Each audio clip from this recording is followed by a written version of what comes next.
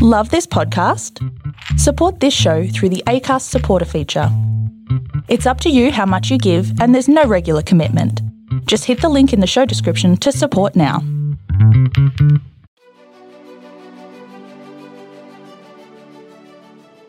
Hey, this is John Lee Dumas of EO Fire, and welcome to Master Leadership.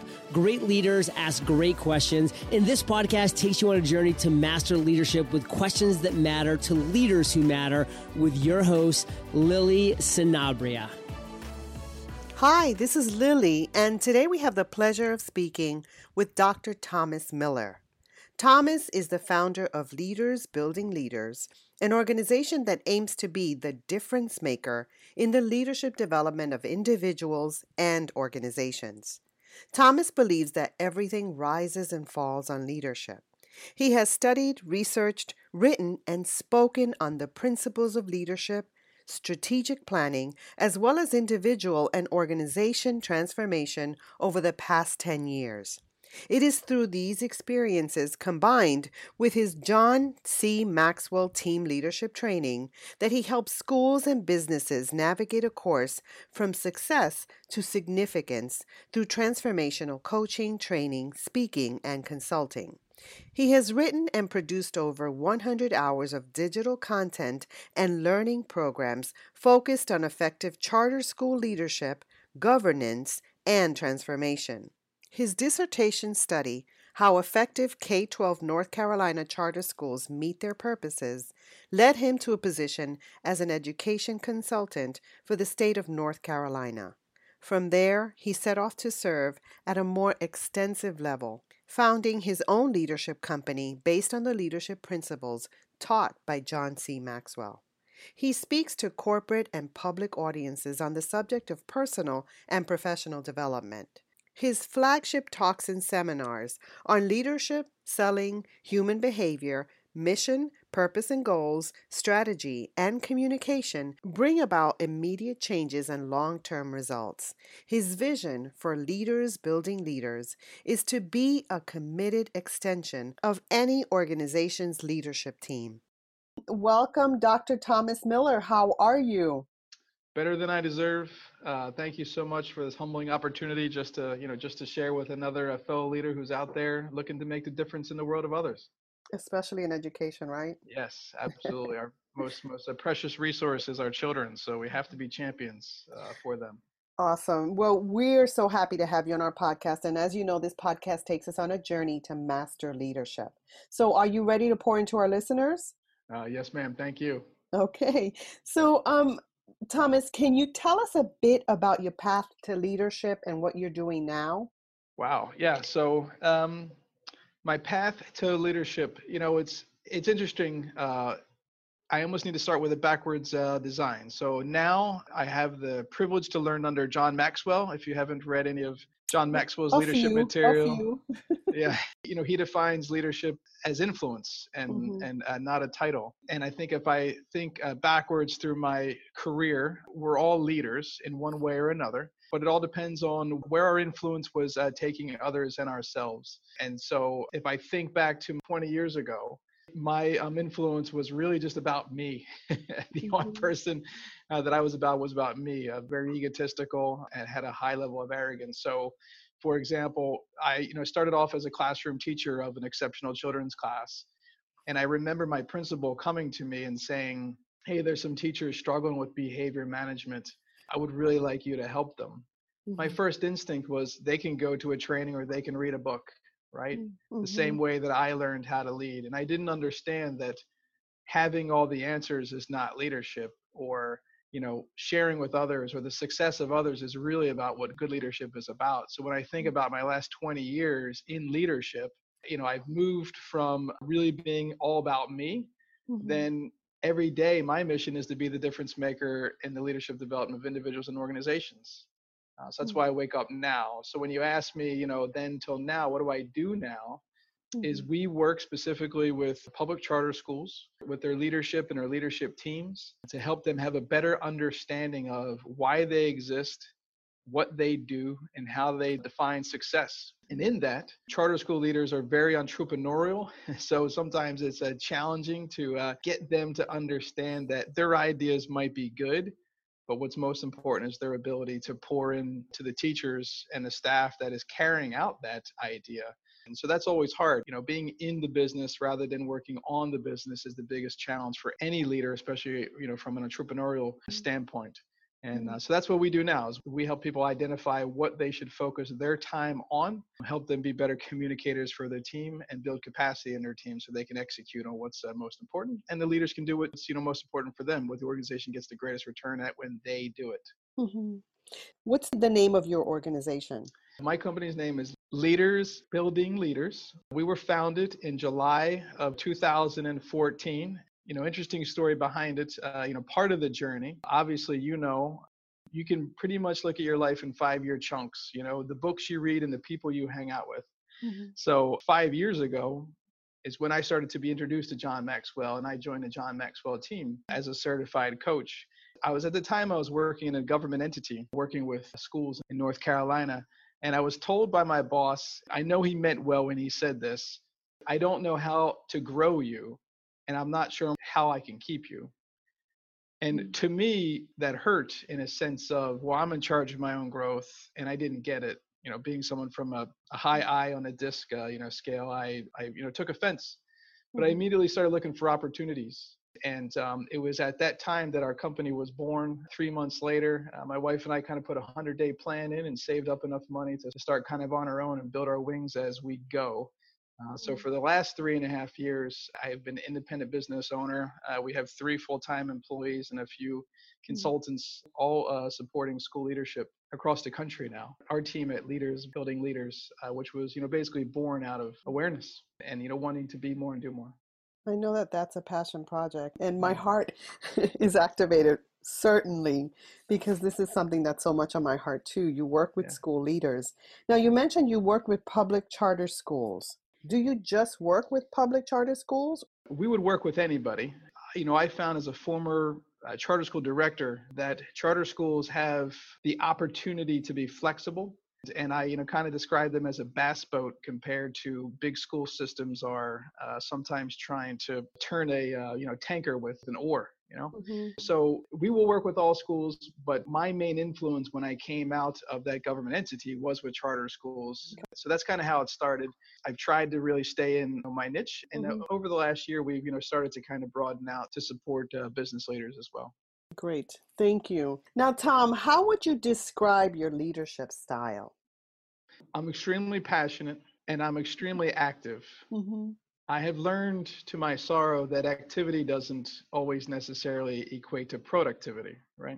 Right. So I am a constant reflector. I would definitely describe myself as a reflector who has a lot of ideas. And I really need one of our partners in the company helps pretty much cap a lot of those ideas to make sure we have, some thought. So my leadership style is, definitely a modeling. I like to act. I like to try new things. I like to take chances and risks. However, I have learned also that's, what is our strength is also our greatest weaknesses. And sometimes I leave, people behind. I move too fast. I don't communicate well as a team. So those are some things, we all have to be aware as leaders that, our strengths are very important, but they can also be our greatest deficits if we don't build our awareness. I love your authenticity because it's so real. It's so you. I'm getting to know you. Our listeners are getting to know who you are. And I really appreciate that because we all struggle with that. And we all have to practice humility, right? Yeah, it's a critical aspect to say that I'm wrong and I messed up. And because, if you don't do that, leaders out there listening, your people will never buy into you. They won't, because they see if you think you're hiding your weaknesses. Like if I pretend like my people who I'm so humbled that work with us don't see my faults, then I'm crazy. They certainly know what I do well and what I struggle at. And it's important for me to allow our members of our team to grow in their strength spots and to remove their work weaknesses. I remember lots of times being in positions with the state that I loved. Like here's a great example. I love meeting new people, getting into schools, learning about their best practices and just kind of how things work, right? Their school improvement initiatives and how they're making a difference. Mhm. I hate writing about it. So, Ah, but one of my roles was to write best practices articles. And even now when I blog, I try to get out one blog per week. It sometimes sucks the life out of me because I'm not very strong at grammar. As mhm. you can even tell by listening to me, I write like I talk, which is a problem. So You're very relatable, Tom, I have to so yeah, say. thank you. But it sucks the life out of me. So it's important that we surround ourselves and build a team that completes, Mhm. not a team that competes. And leaders sometimes find like-minded people who have the same skills as them, and their teams just really struggle because they're afraid that someone's going to be better than them at something. And that's a big piece that we find working with school leaders. And I don't want to get ahead, but I Mhm. asked a question to leaders during a training recently. When you think about delegating or when you think about empowering somebody else on your team with a task, what do you worry about? Mhm. And the answers were mind boggling. They were fear of looking lazy. And the norms were either fear of not getting done well or not getting on time. And those are things where you just need to take that time to teach.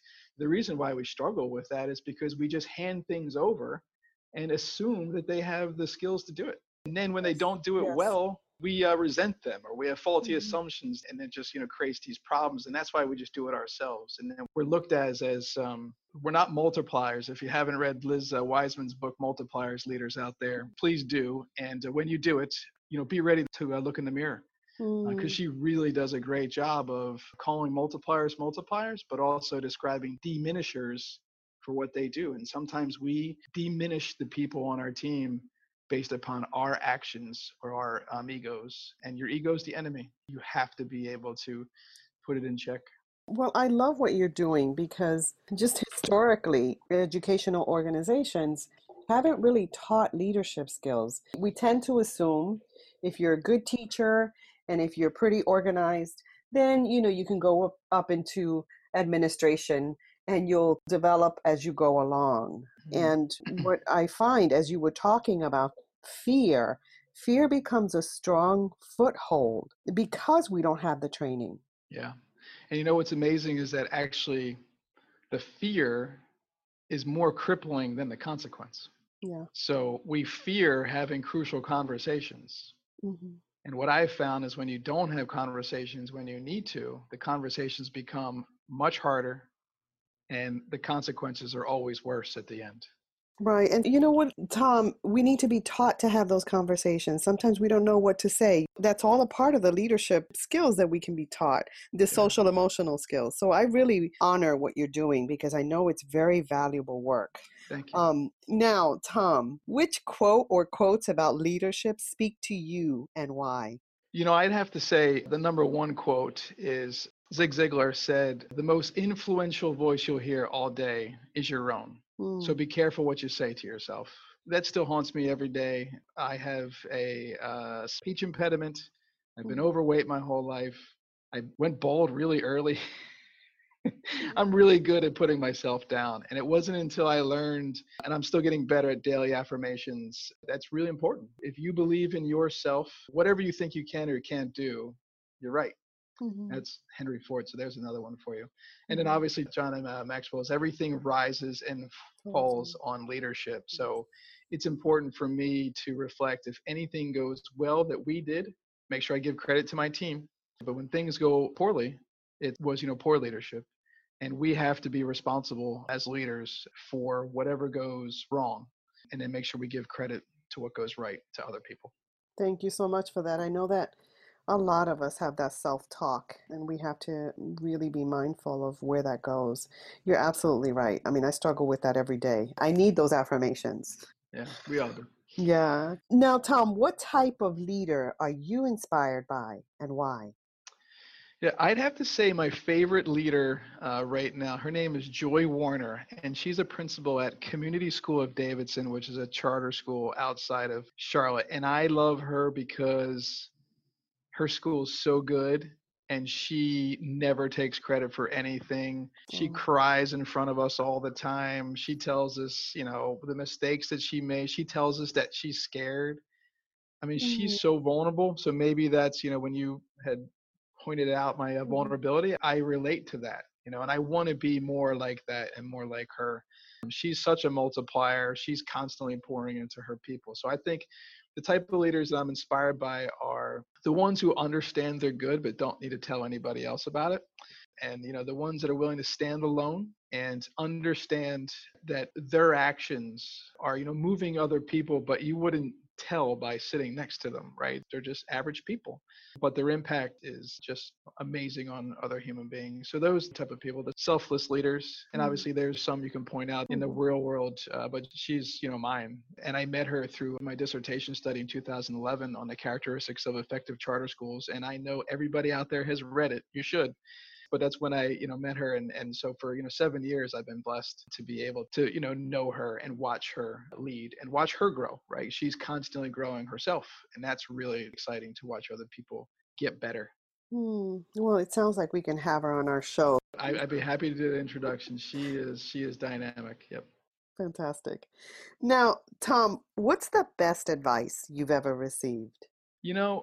I think the best advice I've ever received, I've got two. One is your ears will never get you in trouble. So they were telling me to shut up, basically, right? Just listen. And then the other piece is jump out of the plane and build your wings as they go.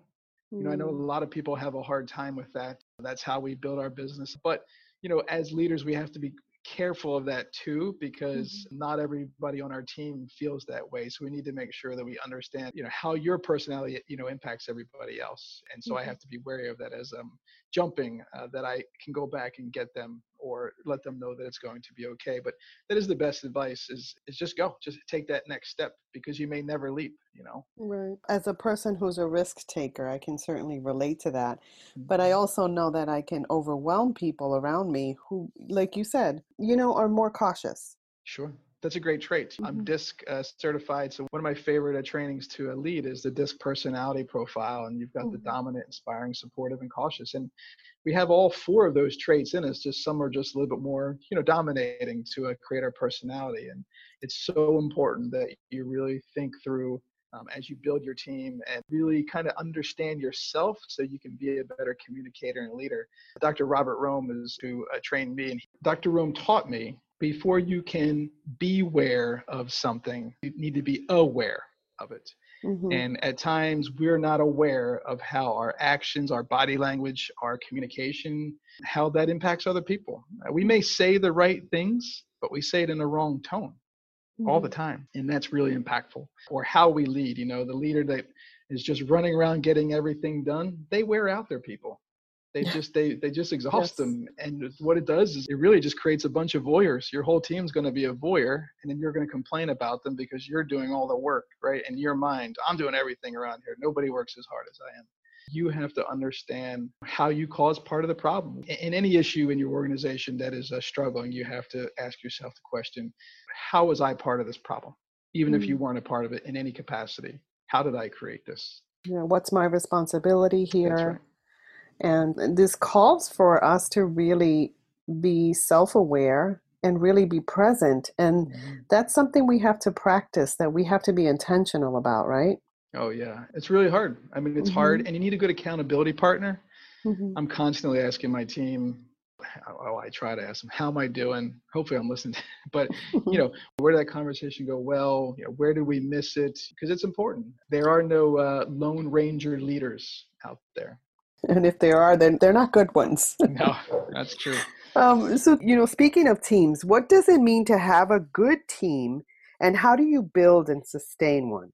Yeah, I've hit on a couple of these points already. So I want to make sure first and foremost that everybody understands that nothing great was accomplished alone, right? I mean, even if you see, Dr. King, he didn't act alone. He was who you saw most often. And it's all a team piece. So the first part of a team, it's interesting when you think of two, leaders, Jim Collins and John Maxwell, they have different aspects on, first you get the team, then you create the vision, is how, Jim Collins says, get everybody on the bus and then go. And John Maxwell is the other way. You create the vision and then you get the team to help you to get there. Both ways work. What's most important is that when you build your team, you build a team that's like-minded, but thinks differently, right? They bring different skills and they bring different perspectives Mm-hmm. to the work, whatever it is. And I'll tell you what not to do. Here's how you don't build a team. Mm-hmm. You don't build a team with your friends, Mm-hmm. right? And you don't build a team around people that you're comfortable with, because they're not going to tell you you're on the wrong path. And you're going to get pain from that attachment. So most importantly, be clear of where you want to go. Recruit the individuals that have that same passion and vision, mission and vision, but will bring different perspectives to the team and have skill sets and, folks that they're okay to tell you, I don't think you're right here. Because if you don't have that, your organization is going to just fall on destination disease. Mm-hmm. And one thing that when we work with charter schools that drives me crazy is that a lot of organizations and schools don't have any goals. So I may ask a school, what is your academic goal, right? How do you define academic success? Well, we just want to be better than the school system. And I look at them and I say, well, great. Well, they stink, and what? You stink less? I mean, is that your goal here? You want to be 1% better? That doesn't make any sense. So having that team that's very willing to climb to the top of that mountain with you is important. Hard to find. Hard to find. Mm. Now, Tom, you've spoken a lot about your team and what you do. If our listeners wanted to connect with you, what would be the best way to do that? So they can go to our website, which is lbleaders.com, or they could just do a Google search of leaders, building leaders.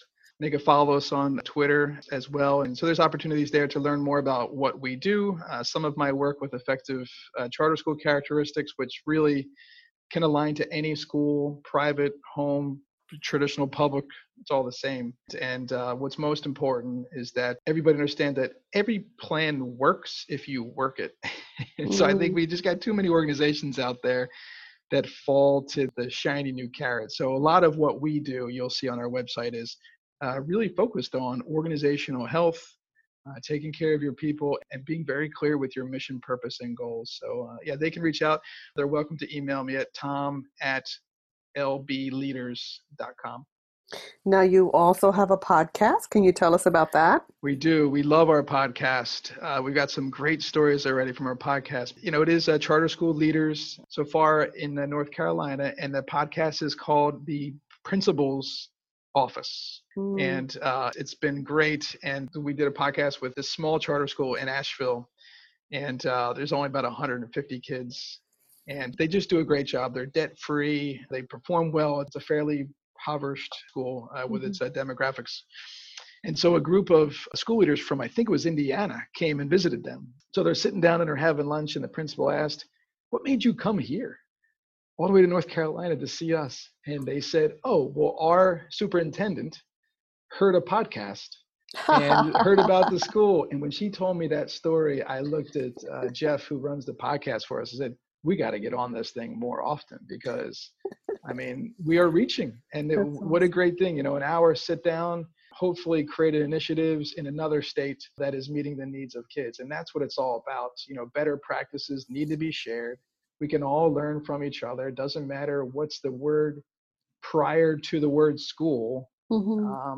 Leadership is about not how far you advance yourself, it's how far you advance other people. So we hope, just to share that word. If there's one golden nugget that comes out of that, podcast, or one that comes out of this podcast, if, my arrogance doesn't, fly through the microphone to you, and there's one thing that you can hold on to, then I've done my job, and, Lily's done hers, because it's all about your growth. See yourself as a project and just keep on growing yourself, because if you're not growing, then you're dying. Right. And so as one fellow podcaster to another, you're doing a great job. Thank you. And thank you so much for sharing that.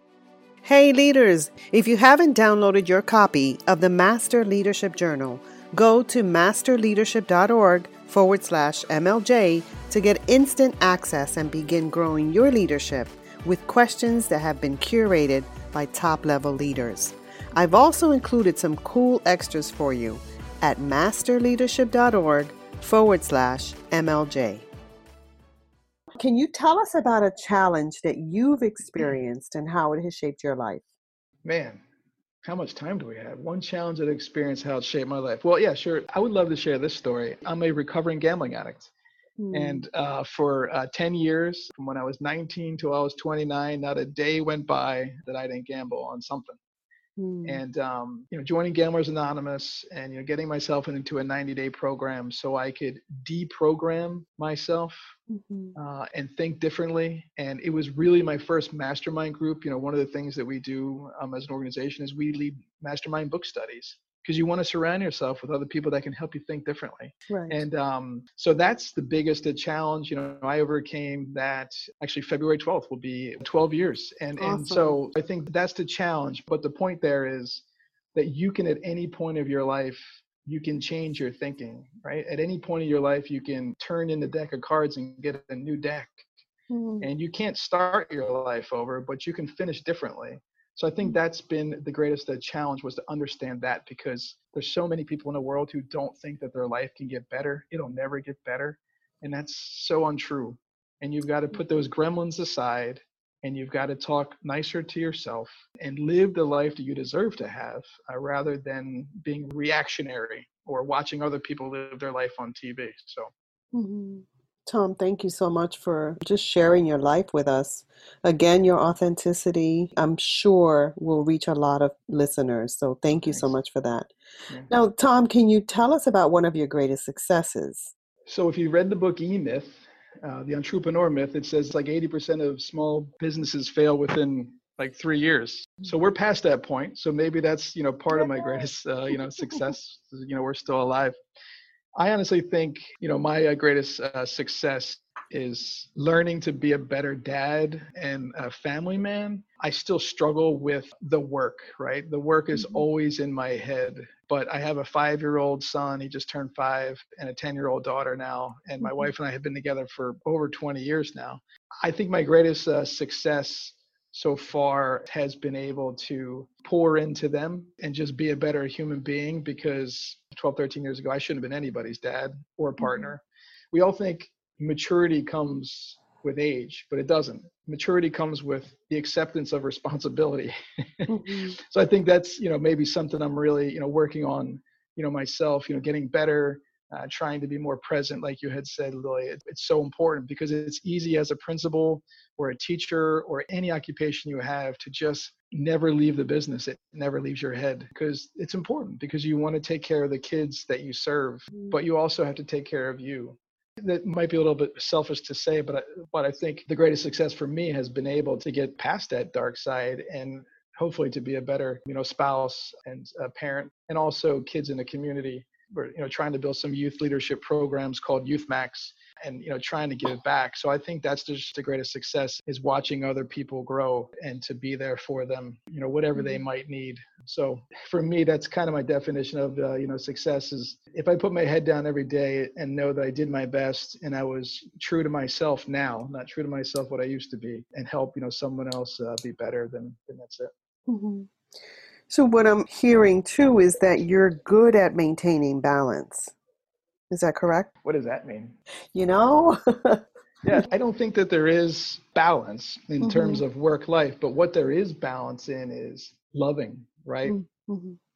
So I've worked really hard since July 1st, 2014, but I wouldn't necessarily say I work, because I love what I do.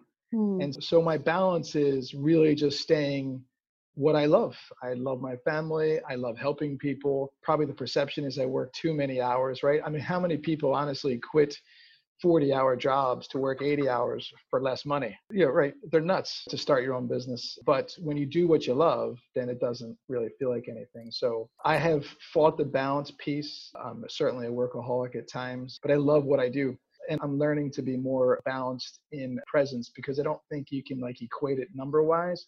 Right. But as long as you can be present for your kids and your family when they need you, that's what makes the biggest difference that I'm learning. It's not about, how long it is. It's about the experience that you can leave and the memories that you make. That's one of my 5 goals, is to make memories and live like a tourist as much as possible. Oh, I like that. Yeah.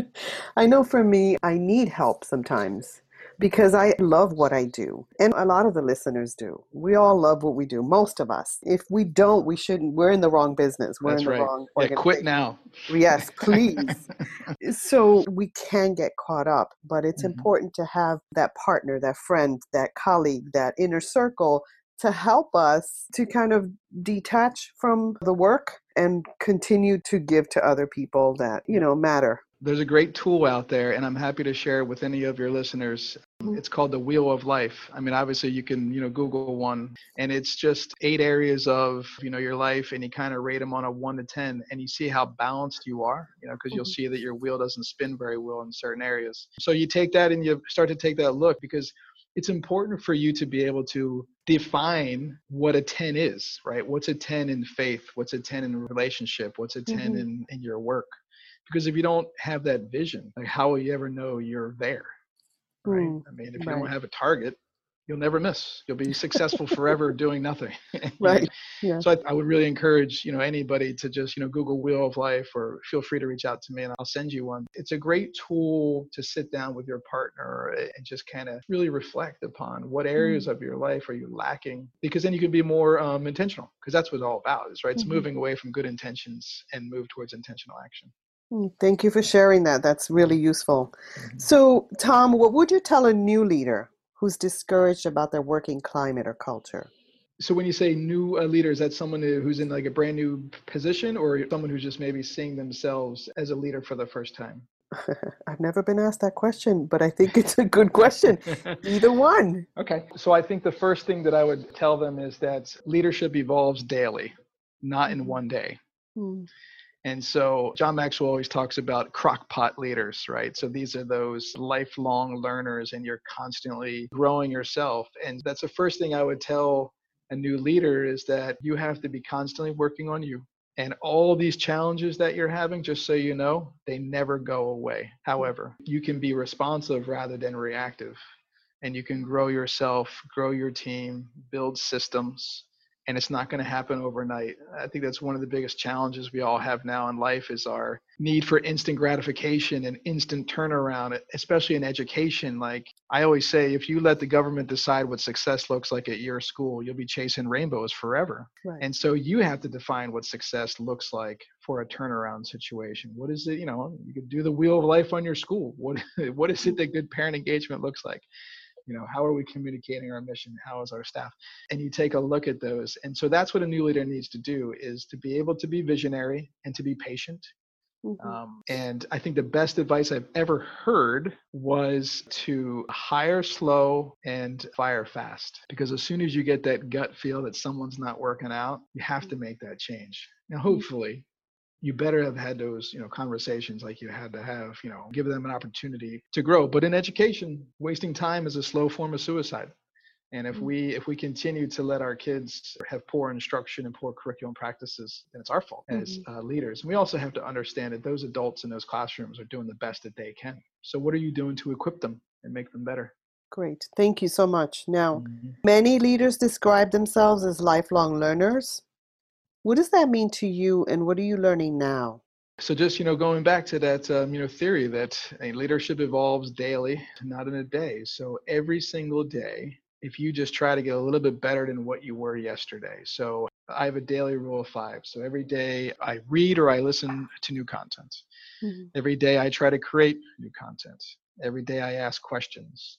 Every day I look to add value to other people. So having that, daily, habits. So we did 4. You said 5, right? I know. Well, you're going to hold me accountable to the 5. Yeah, because, people are listening to you. They're listening intensely. I was going to say it. I lost my head for a second. Hold on, Lily. So it's the daily 4, Lily. The daily 4. Just go back and edit it. I love that. All right. So let me go back. It's important, if you are looking to be a lifelong learner, that, you have to have daily habits. So every day I, 1, look to add value to other people, 2, read or listen to brand new content. Every day I work on building the company, right? So building the business. And so that means not doing the day-to-day stuff. It's working on it, strategizing and really, really thinking. So a lot of people get that confused. Every day I ask questions, and every day I create brand new content. So it's just really important that you have your own plan for growth. A great book to start is John Maxwell's The 15 Laws of Invaluable Growth. It'll give you a personal growth plan if you don't have one. And so it's about looking in the mirror and, looking as you're investing in yourself to have a better future. And if you're not reading, you have to start, whether it's listening to audiobooks or podcasts, because there's so much great content out there. Now, you can get lost in the content. I have found myself getting lost in the content because, there's so many different experts out there. You can read 100 different books and come up with 20 different theories of what to do. So it is important to kind of stick to one and, follow that. Otherwise, your team's going to get confused. And that's how I was as a principal. Whatever article I read that week, that's what the professional development session was going to be on that Wednesday. So, have a plan, have intentionality, behind that. Now, you've mentioned several books. You've mentioned Multipliers, The 15 Invaluable Laws of Growth. I think you mentioned Good to Great. Anything else our listeners should read? Yeah, I also have a list of books on my website that I would recommend. But so if you're in school leadership, I think anything by Todd Whitaker, I think my favorite book from him is What Great Principals Do Differently. It's an awesome book, and we love running mastermind book studies out of it. So that would be for school education. For organizational health, I would read The Advantage by Patrick Lencioni, and really anything by Patrick Lencioni is dynamic. So I think those would be those two. And the best John Maxwell book is the 21 Irrefutable Laws of Leadership. That's pretty much the Bible of everything that he writes. You can pretty much read that and capture, the rest of his books. I think those three would be great. And then for personal growth, it's the 15 Laws and Multipliers. There's actually, I've heard there's a Multipliers book for educators. I haven't read it. But I know that they put out one for educators. So if you're an educator out there, you may want to read that version specifically for you. The important part is, Lily, as you know, to be a good leader, you need to be a good follower. And that means whatever the book tells you to do, do it, right? If at the end of every chapter, right, the author has spent time creating reflection questions. And for the majority of my life, reading career, I just said, oh, those are nice. I'll get to them one day. You'll never get to them. Take the time and really dive deep into some of these books, because that's where the gold nuggets are going to come. They're going to come from your own head and your subconscious. Carl Jung said, until we make the unconscious conscious, it'll rule our lives and we will call it fate. And it's about bringing those incredible ideas to the forefront for you in your personal life and your professional life to make your organization work at optimal level. So think time, critical. Tom, I thank you for that. I needed to hear that personally, because I tend to do, and I tend to want to get through content, but slowing down and just listening and really reflecting is incredibly important. So thank you so much for that. Sure. Now, Tom, if there were something you could change in education in the U.S., what would that be? Wow. I think the notion that teachers are ineffective. I'm 41. So school has changed a lot, since I was in elementary school, from what is taught and what is expected of teachers. Our world has changed a lot. I think one of the biggest issues, going back to that programming, we're all programmed, right? We've been programmed by the people that have influenced us the most. So when I say program, that means like we've all been made safe by our parents. Don't get too close to the fire, or don't get too close to the pool because you might drown. And then a minute later, they're asking you to jump in, right? So it's hard for today's teacher to teach in a 21st century environment, because that's not the way we were taught. And so I think the thing I would change is the way that we equip and build professional capacity in our teachers, because they have to be the most skilled soft skills and hard skills of pretty much any job out there. I always tell teachers they have the second hardest job in the world, and number one is stay-at-home mom, and they have number two, because they have to be so much for so many.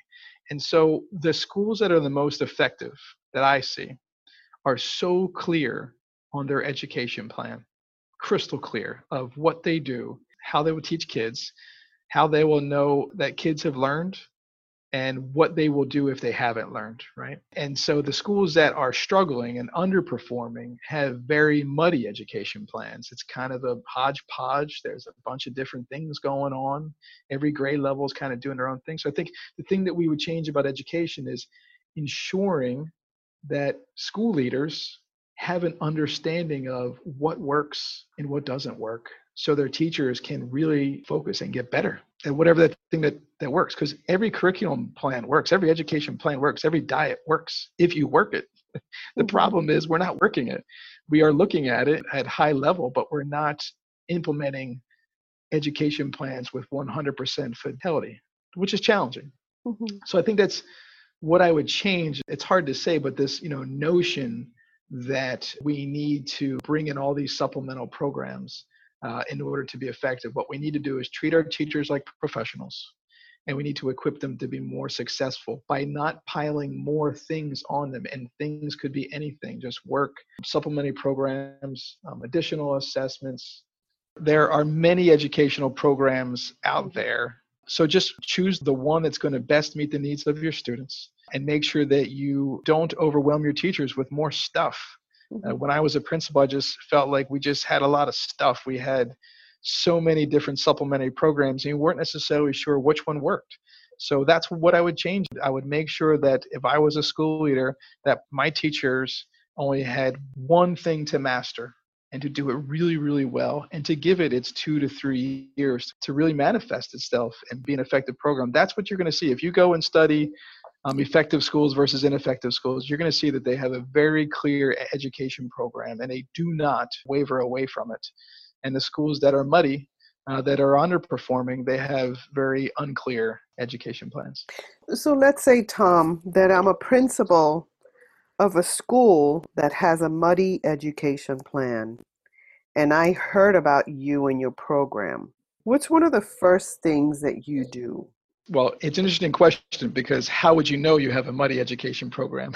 Fair enough. But I need help. Let's say I need help. And I heard about this amazing program that, I heard on the Master Leadership podcast. Right. And I really feel like you can help us. Sure. When you're standing in the frame, it's hard to see the picture. So I think it doesn't matter where your school is performing academically. Everybody could use kind of an audit, right? So what we would do is we would come in and actually observe. And so everything in life is a choice.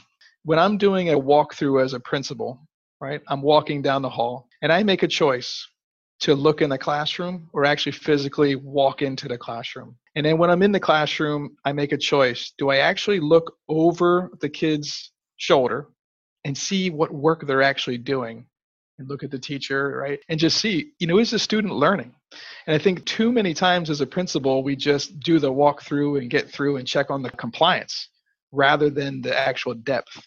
So that's what we do. When we come into a school, we look for the alignment of what is communicated from the principal and the coach or whoever's in charge of academics, and what's actually happening in the classroom. And you do that only through a triangulation. One is observations, and two, we do teacher interviews. Do they have an understanding of what should be taught, how they know students learn, and what the prevention systems are in place to ensure mastery? So we go through that process, and we'll go through every classroom multiple times on multiple days, and we'll show, here's where it's misaligned, right? You may think that your program's aligned, but it's not in these areas. And what we typically find in schools that are underperforming is that they try to do all the things that they think effective schools do, like assess kids, right? So everybody says, oh, you got to assess them. And they do. So then they have like 5 different assessments. I'm like, well, when do you teach? If all you're doing is testing kids, when are you actually teaching them? Or another thing that we're finding lately is a lot of underperforming schools are replacing instruction with technology. And they're relying on computer-based education programs to be the core instructional tool. That's just not effective. Nothing can ever replace human face-to-face contact to be able to really reach a child. And so that's what we kind of look at is how many different programs do you have going on? Do the teachers even know what the curriculum is? I remember asking a leadership team, what is the curriculum of your school? And of all 5 of them, they gave 4 different answers of the 5 people. I said, if you don't know what the curriculum is, how would the teachers know if you guys can't come to consensus? So getting clarity is, point number 1. And then the second step would be, well, what's actually working? What is actually getting us return on investment? So we would do an analysis of what we can tell, works, and then try to streamline everything. So we're limiting what the teacher has to actually master, right? And what data we're using to make decisions in order to create small groups or whatever your intervention plan might be. I just think a lot of those schools, they just try to do too much because they think, right? They go to these effective schools and they see the end result. But what they didn't see is how the sausage is made. And so that's where it is. Those schools that are effective, they worked really hard to streamline and align their programs and to test some things, but never navigate away from what they know works best with their population of students. Great. Thank you so much for that. So, Tom, you have a lot of responsibilities. What do you do on a daily basis to set your mind? So this morning I did some Pilates with my wife. I try to get up about 4:45 every day to 5 o'clock. I start my day with exercise, either in the gym or yoga. So that's number one. Mm-hmm. I am learning how to meditate. I wish my mind was more clear and would calm down. So I'm learning how to do that. So I got Headspace. Not consistent with it enough. I go through my daily affirmations as well. And what I really try to do before my kids wake up, which is about 7 to 7:15, is I really try to knock out one big rock on my to-do list. So I'm writing a book right now on charter school governance. So maybe it's knocking out a couple pages there. When will it be finished, do you know? Oh, my goal is June 1st. On my 41st birthday, I said I would be a published author by the time I'm 42, and I'm running out of time. So oh, awesome. Yeah. So either knocking out that one big rock. The days that I don't plan out and the days that I kind of jump like right into email are honestly the least productive days for me. I find it really important to just kind of plan out and to make sure I get 1 to 2 hours of Tom time. And when I say Tom time, that's those, habits. Getting my exercise, working on the business, working on content, reading, because, the rest of my day is usually either in the meetings or in schools or traveling to schools. So if I don't get those 2 hours, and if I wake up even 15 minutes after I should, I'm doomed. So it's important to have a consistent habit and to get that time to yourself to really focus on what's most important. And don't get stuck in the weeds during that time. And that's hard for me because I really try to be responsive through emails. But I've learned that if you start your day with emails, that means you're starting your day on someone else's agenda and not yours. Oh, I like that. I didn't mean to interrupt you. That's fine. That was it. I'm going to end on a high note. Tom, if you were to go back in time, what advice would you give the younger you about leadership? Young man, your ego is your enemy. I was definitely not a good listener or a good follower. The secret to, someone with a dominant personality is that before you can be in authority, you have to learn how to be good under authority. And I've never been great under authority. That's why I own my own business now, to be honest. So I think that would be it, to listen and ask more questions and not try to be the know-it-all. Great. Thank you so much. Now, is there anything else you'd like to share with our listeners that we haven't touched on? Yeah, I would say don't be so hard on yourself. Leadership is really hard and it can be lonely at times, but it shouldn't be. And it's really important that you find mentors that can help you. And, they're out there. I'm happy to do it. You can call me anytime. I'm happy to help and be a thinking partner to help you get unstuck. So don't be so hard on yourself. Keep trying, ask questions, find people who have been there and they're on their way back, because they have some great golden nuggets to help you be more successful faster than you trying to figure it all out on your own. Great. Thank you so much for adding value to me and to our listeners. I've had such a great time with you. Oh, me too. My pleasure. And I can't wait to learn more about you, and maybe we'll get you on our podcast. How about that? That'll be fantastic. I'd love to share that value. Yeah. Hello, leaders. In closing, here's a quick message. Coaching is the art of influence that underpins leadership in the 21st century. It is the very thing that can get you from being stuck to being extraordinary. So go to masterleadership.org and sign up to get a free coaching session. Until next time, continue to ignite that leader in you.